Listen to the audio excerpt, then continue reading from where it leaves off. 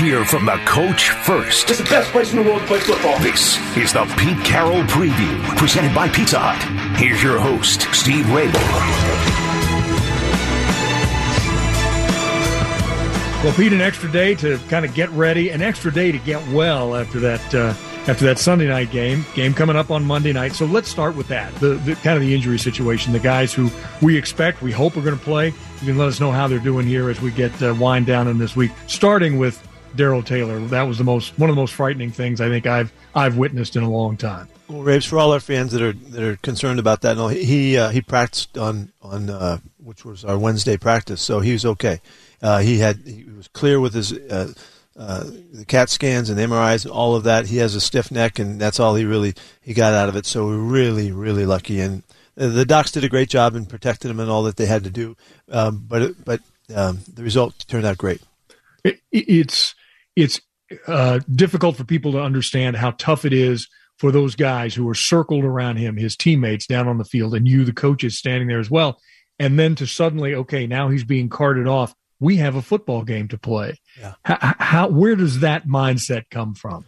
It's just it's a mentality that you just got to put it in a compartment somewhere and lock it up and forget about it and go. And that's what everybody does. It's a human nature trait, an ability to forget something you just don't want to have to deal with. And the guys push it aside, and the next snap they're running full speed and running into each other and flying around the field again. And so, they all know. And we talked about it as we're getting ready and warming up to get ready to go back because it was a long wait. And but it's always of concern, and I don't know where it goes, but it goes somewhere, and we go play. Yeah, it helps to have some good leaders on both sides of the ball, I would think, to help with that process. Alex Collins, Damian Lewis, what about those guys? Alex and Damian were able to do a little bit of walkthrough on the first day of the week, and both plan to play in the game. We'll need to see how Damian and really Alex can handle the work once they get going in a couple days into the week. So we don't know, but both those guys have an optimistic outlook at it and think they're going to make it. And I think what a lot of fans, I know what I would be hoping for too, calling the game upstairs, and that is to see Alex paired with Rashad Penny in the backfield coming up on Monday night. It will be good if he is really ready to go. It will sure be good to have him back. Yeah, absolutely, it's been a long haul, and it's taken him. There's been some bumps in the road in his recovering from the surgery he had a while back, and he's been working like he's playing. He's not just been rehabbing. He's been working like he's playing. He's in great shape right now. He's trim and all that, and he's ready to go. He looked really good on the practice field, and he's really got an attitude about improving it and doing something. Let's talk about, some really good things happened on that Sunday night game. And I know you're not into moral victories, but what came out of the Pittsburgh game that you're building on here as you move forward? Not just for Monday night, but you got a lot of football yet to play. Like the San Francisco game, the things didn't go well early, and our guys really, really hung in there really well and allowed ourselves to be available for a great comeback. And they did a great job. And we had talked about wanting to be that kind of a team, the team that can, no matter what happens, we can withstand it and we can overcome it. And I was so fired up about the turnaround, and because it was physical too. It was a physical, tough matchup, and our guys just got after it. And the more that we were out there, the better we got. And scored 20 points in the second half and really controlled the ball and played really well on defense and got the ball back in big stops in tough situations. And I think we allowed them one out of 6 on third down, in the second half by the D, and just so many positive things. We just didn't get it done to finish it, and we had the ball in our hands, and they had the chance to do that. And so, unfortunately, they get away with the win. You played a quarterback last week in Ben Roethlisberger who got rid of the ball so fast. No matter how many people you brought or how quickly they got there, it was just almost impossible to get to him. This week, you're playing a quarterback in Jameis Winston who leads the National Football League with 8 touchdown passes under pressure. So here's a guy that can take the pressure, stand there, and still make the big throw. This is quite a different kind of thing you need to coach your guys up, get ready for. Yeah, they do. They do hold the ball quite a bit, much different than the teams we've played in the last few weeks.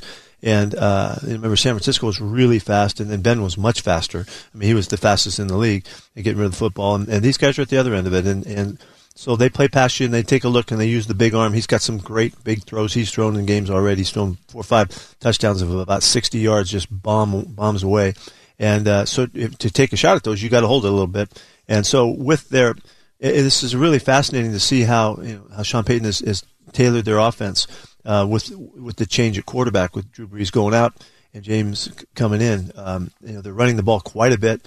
Matter of fact, they're running the ball as much as anybody in the league, and they're also really using the play action game to help the quarterback. And so it's really an interesting change that they've shown. It shows really the diversity of their coaching staff and really the expertise of Sean Payton. I was going to ask you about Sean too. Another really fine coach. Had one last week. Got another one this week. These guys are going to be well coached coming in on Monday. There's no doubt. He's a terrific football coach. He's always had the balanced approach. Even when he had the great quarterback that could put up all the numbers, they always were balanced and tough running the football. Now they've really turned in the last 3 years or so. They really turned their defense around. They really have an effective group there. They're a plus team in the turnover ratio. They're good in the red zone. They're good on third down. It's just a really good and well coached club. I was going to mention the defense, by the way. They've got 10 takeaways, 9 interceptions already. That's number 5 in the league. So if ever there was the importance of it's all about the ball, it's this week. Oh, gosh, yeah, that's for sure. We're plus a little bit, +2, and they're +5, and you got to work hard to get that done. And they're very, very effective in their pass defense. All right, a couple more quarterback questions. First of all, you brought in a former Husky and a former Colt in Jacob Eason. What do you expect out of him? What do you hope to see? Is he going to be lined up to be your backup? Do you know what you want to do with him quite yet? Well, Jake was a guy that we had really coveted his ability and potential to be a really big time player way back, and we just kept an eye on him and watched him. I happened to catch him a couple games in preseason when he was battling for the starting spot, and then remember Wentz came back, he might have won that job, and he's just really talented. So we had a chance to get after it and see if we could get him by claiming him and to get another really good football player to put in your program. That's why we did it. And this is kind of a long developing evaluation, and all of a sudden he's available, So we jumped at the opportunity, and we'll see how it goes. And as far as the plan for him, it's too much to expect him to come in and play, right this week or anything like that. Gino's our quarterback, and that's what we're doing right now. But we'll see how he competes and how he works. The first day on the practice field, he did a nice job, and so he's out there battling. We got a real good quarterback battling going with the young guys. Pete, good luck on Monday night against the Saints. Okay, let's go. Touchdown, Seahawks! The Pete Carroll Preview on Seattle's Morning News has been brought to you by Pizza Hut. Catch the game right here on Cairo Radio 97.3 FM, your home for the Hawks. Holy cow!